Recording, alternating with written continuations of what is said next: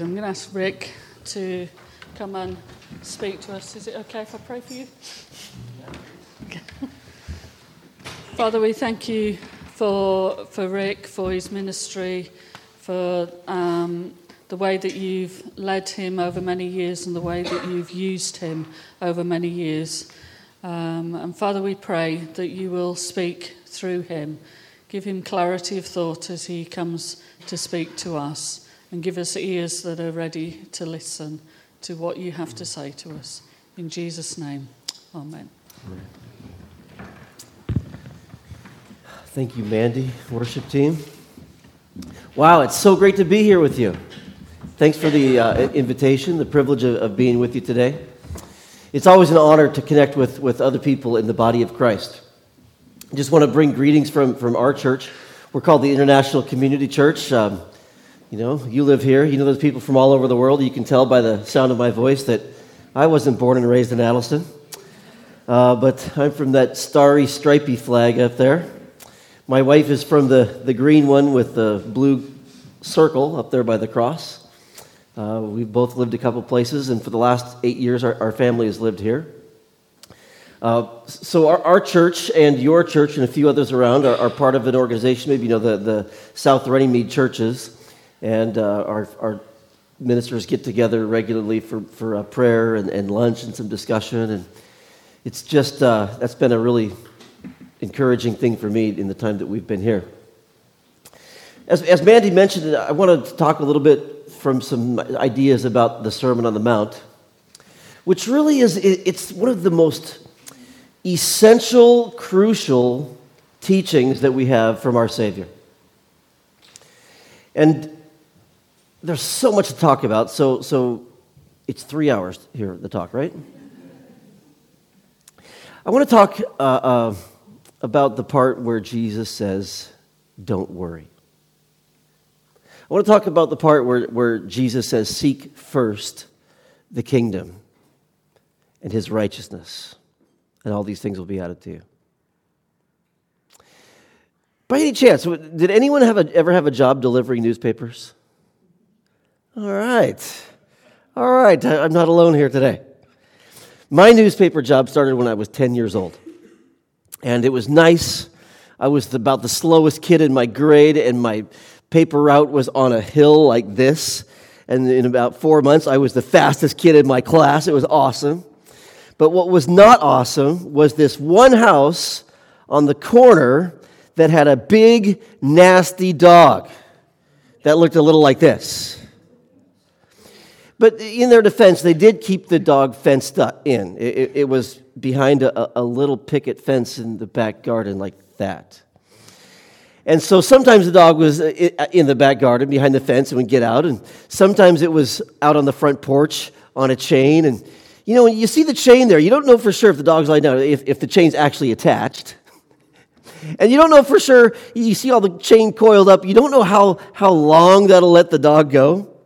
So I had this little bike, and I had these 2 big canvas bags chock full of newspapers, and I'm 10, you go through a quick maneuver like that, the heavy bags jostle, and you could hardly steer it. Oh my Lord, that dog is big, and it's coming right at me. This dog would chase me all the time. One time he got me, it was not good. So I used to ask my dad, Dad, please come with me on the paper route. Dad, you don't understand, this dog. So I had an afternoon paper route, but Saturdays, my delivery was on the morning, so this one Saturday he said, yes, I'll come with you. So I get on my little bike, he gets on his 10-speed, and we come around, and sure enough, I was praying that this would be one of the days that the dog was out, So actually, it happened. The dog is out, he's sitting on the front porch, no chain, he sees us coming, and he comes, whoo. And so then I'll never forget this moment as long as I live. In mid-pedal, my dad launched off of the left pedal, just totally leapt off the bike. The bike goes careening off into the road. He comes running right at the dog. And the dog did exactly that. Thank you very much. Thank you. We talked about this earlier. Tuck tail, hop the fence into the back garden. It was a beautiful thing. And, I when I think about that story, there's so much worry that we can have about life. And worry is not always unreasonable. Worry is a natural human response to danger and stressful conditions. But the worry that I had on my route with the dog there was very real. It was in no way irrational. But it was also, when my dad was with me, it was in no way necessary. And we have all kinds of things to worry about. In fact, in 2016, there was a study here in the UK that said that anxiety and worry and depression were markedly on the rise in 2016. And that was before, how many prime ministers in a row? Brexit and all that chaos, a pandemic, a war on the continent, oil prices, cost of living crisis. That was in 2016. But Jesus still says, do not worry. So here's a question for you. If disaster struck, if you lost your job, if you got an illness, if you lost all your possessions and savings, how would you feel? If you lost everything, what would you be glad that you still had? So Jesus comes with the Sermon on the Mount, right? And this is really it's all about the kingdom. John the Baptist came and announced, repent, for the kingdom of heaven is at hand. Jesus came preaching, repent, for the kingdom of heaven is at hand. Then he starts doing signs of the kingdom. Then people start coming. Then he sits down to teach them about the kingdom. He goes through the Beatitudes, which are an announcement that the kingdom of heaven is here. And the blessing of the kingdom is not found in these descriptions that Jesus gives, because he was describing things that were not considered blessed conditions. He's saying there's a blessing in the kingdom even for you. Then he talks about we have to be salt and light and extend the invitation to the kingdom for other people. Then he starts talking about all these human issues, and he doesn't pull it, he punches. He goes right for the nitty-gritty grossness of the worst part of human life: anger, contempt, lust, manipulation, dishonesty.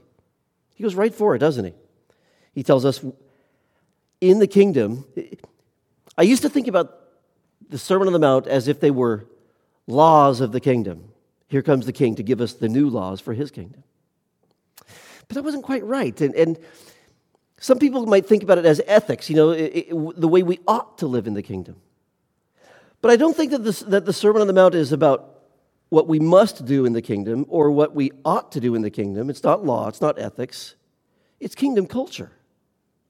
It's the way we should naturally find ourselves living in the kingdom of heaven. So he goes all through those issues about how the righteous heart will be when we are living in the kingdom of heaven. So then in Matthew 6, he changes gears a little bit, and he starts to talk about misguided ways that people try to find security outside of the kingdom. In the first half of chapter 6, it's our misguided attempt to look for spiritual security and he gives these examples: praying and giving alms and fasting. Not because we really love God and we want to do these things that reach for him and please him and seek him, but because we want to be seen as being righteous by others. Isn't it amazing how we have this great capacity to do the right thing for the totally wrong motive? But he says you should do that all for an audience of one. And then he starts to talk about our material security. And in verse 19, he says, do not store up for yourselves treasures on earth, where moth and rust destroy and where thieves break in and steal. But store up for yourselves treasures in heaven, where moth and rust do not destroy and where thieves do not break in and steal. For where your treasure is, there your heart will be also. The eye is the lamp of the body. It's how you see. It talks about what's your perspective on life. If your eyes are good, your whole body will be full of light. But if your eyes are bad, your whole body will be full of darkness. If then the light within you is darkness, how great is that darkness? No one can serve two masters. Either he will hate the one and love the other, or he will be devoted to the one and despise the other. You cannot serve both God and money. Jesus is trying to speak to them about their perspective on life. Can I tell you something that's true? This life is very short, and eternity is very long. What do you live for? Who do you live for? What are the values that guide your decisions? What's the reality you see that ends up forming even your very feeling about the life that you live? When I'm living for here and now, I worry about what people think about me. I worry about what I accumulate. I worry about having good experiences that give me a thrill. Losses devastate me. If I lose something that I've accumulated, I've lost ground. If I lose someone that I love, I'm shattered. Life is short. Eternity is really long. And all through Scripture, God is trying to get our attention and shift our focus from here and now to eternity. In Paul's famous prayer beginning the letter to the Ephesian church, I pray also that the eyes of your heart may be opened. You will know the glorious hope to which you've been called. In 2 Corinthians 4:18, Paul writes, "So we fix our eyes not on what is seen, but on what is unseen. For what is seen is temporary, but what is unseen is eternal." What do we see? Colossians 3. A lot of the epistles, especially Paul's, right? It starts out, maybe half of it or something like that. It's all about what is true. It's kind of doctrine. He's building a foundation. And then there's a pivot, there's a turn where he begins to say, and now, in light of all this stuff that's true, this is how we can live. And in Colossians, at chapter 3, there's that pivot, there's that turn. Since then you have been raised with Christ, set your hearts on things above, where Christ is seated at the right hand of God. Set your mind. See, my heart, what grips me, what I care about, my mind, what I think about. We have this. Is anyone else here a ruminator? You know, we have these thoughts, and they just go around and around and around. I grew up in Portland, Oregon, out in the northwest of the U.S., and my mom was from Middle America, from Iowa, and every couple of years we would take a 32-hour drive from Portland to Iowa and go to the farm country. So we were driving through South Dakota one day, and the road, it looks like a perspective painting. You know, it's literally as straight as an arrow as far as you can see. And it was a hot day, and cruise control was on, and my dad noticed that the road kept grabbing the wheels because a truck had gone on a hot day and worn the ruts in the road. And so he thought, I wonder, and the wheels fit right into the rut, and he had the cruise control on, he took his hands away, and wow, look at that, it's perfect. And that's exactly the way I think sometimes. Because I've thought a certain kind of a thought so often that I've worn grooves in the thought process of my mind, and it takes deliberate, conscious decision to steer my thought train out of those grooves. You know what I'm talking about? We've got to train ourselves to think in terms of eternity, in terms of the kingdom. So set your mind on earthly things. Things above. You see set your mind on things above, not on earthly things. For you died. That's why you don't have to worry about all that stuff anymore, because congratulations, you're dead. And your life is now hidden with Christ in God. So what is our treasure? The thing we value, cherish, protect against loss. And like I said, Jesus goes right for the nitty-gritty. Money's a big deal. Prayer is a big deal. Dallas Willard, who writes a lot about spiritual formation and discipleship, he says, look, giving and prayer are Christianity 101. Why? Because they really deal with the issue of where's our dependence? on ourselves or a little bit north. So you can't serve both. Either money is your master and God is a tool to pursue money. And that's a gospel that a lot of people preach. If you ever heard someone preach it and it sounds like, sounds like you're using God as a tool to get more money. Is that what you're after, really? Or God is your master and money is a tool to serve your pursuit of God. So then he moves on. Verse 25. Therefore, I tell you, don't worry about your life, what you will eat or drink, or about your body, what you will wear. Is not life more important than food, and the body more important than clothes? Look at the birds of the air. They do not sow or reap or store away in barns, and yet your heavenly Father feeds them.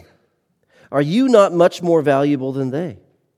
Who of you, by worrying, can add a single hour to his life? Should we try? Let's try to worry a little bit and see if we can. It's real silly, isn't it? And why do you worry about clothes? See how the lilies of the field grow? They do not labor or spin. Yet I tell you that not even Solomon in all his splendor was dressed like one of these. If that is how God clothes the grass of the field, which is here today and tomorrow is thrown into the fire, will he not much more clothe you, O you of little faith? So do not worry, saying, what will we eat? What will we drink? What will we wear? How will I afford my heating bill? The cost of food is going up. The cost of petrol is going up. Don't worry. Like I said at the beginning, worry is not necessarily irrational. It's a normal human response to legitimately threatening conditions. So to say don't worry is not to be the ostrich burying the head in the sand and say there's no danger, there's no danger, there's no danger. To say don't worry is to say yes, that's true, but Dad's with you. I love it. In Romans 4, Paul's writing about Abraham and faith, right? And some people's idea of faith is denying reality.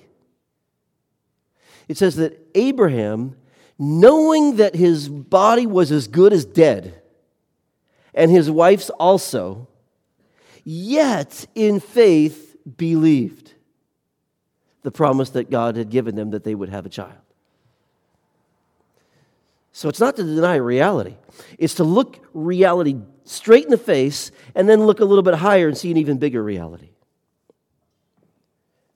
Don't worry all these things. For the pagans, the idol worshipers, they run after all these things. And your heavenly Father knows that you need them. But seek first his kingdom and his righteousness, and all these things will be given to you as well. Therefore, don't worry about tomorrow, for tomorrow will worry about itself. Each day has enough trouble of its own. Worry is a killer. Worry it's the opposite of the Sabbath principle. Philippians chapter 4 is a great verse in this, right? You know this one probably. Do not be anxious about anything, but in everything, by prayer and petition, with thanksgiving, present your requests to God. And the peace of God, which transcends all understanding, will guard your hearts and minds in Christ Jesus. That's a beautiful passage. But there's a very important statement that Paul makes right before this bit that often people quote, and that is verse 5. The next slide, please. The Lord is near. That's why we can be anxious for nothing, because the Lord is near. When you're on your paper route and the dog is coming, the Lord is near. So he says, seek first his kingdom and his righteousness. What's his righteousness? Again, it's not the exterior things. It's not doing the right things for the wrong reason when I'm still got my heart full of junk. It's letting Jesus transform me. I suck in his word. I put myself in worship. I think about him. I surround myself with other people who want to follow him. And I allow the Holy Spirit to direct me and to correct me. And transform me, and I start to become the kind of person that does the right thing without trying or planning, just like we used to be slaves to sin. Oh, there I went and did sin again, and I wasn't even trying. We become slaves to righteousness. Oh, there I went and did righteousness again, and I wasn't even trying. And what's the kingdom of God? It's the domain of the king. It's the place where the king's will is done. We live in a kingdom, don't we? But it's kind of like not really a kingdom. It's a constitutional figurehead monarchy. When Jesus says he's the king, he's not King Charles. He's the actual king with actual authority. Do I align my life with God's will and God's kingdom? Because sometimes I think that the greatest threat to the kingdom of Jesus is the kingdom of darkness. But in reality, the greatest threat to the kingdom of heaven in my life is the kingdom of Rick. Because I don't want to do what God wants to do. I want to do what Rick wants to do. There's so many things that we could live for in life. There's so many things that we have to manage and think about in life. There's so many things that we could worry about in life. But I want to tell you, if you focus your heart and your mind on the idea that life is short and eternity is long, and Jesus came and he's establishing his kingdom, he's establishing it in me, he's establishing it in the world, and I am part of it. And if that is the lens through which you see your life, your worry will evaporate.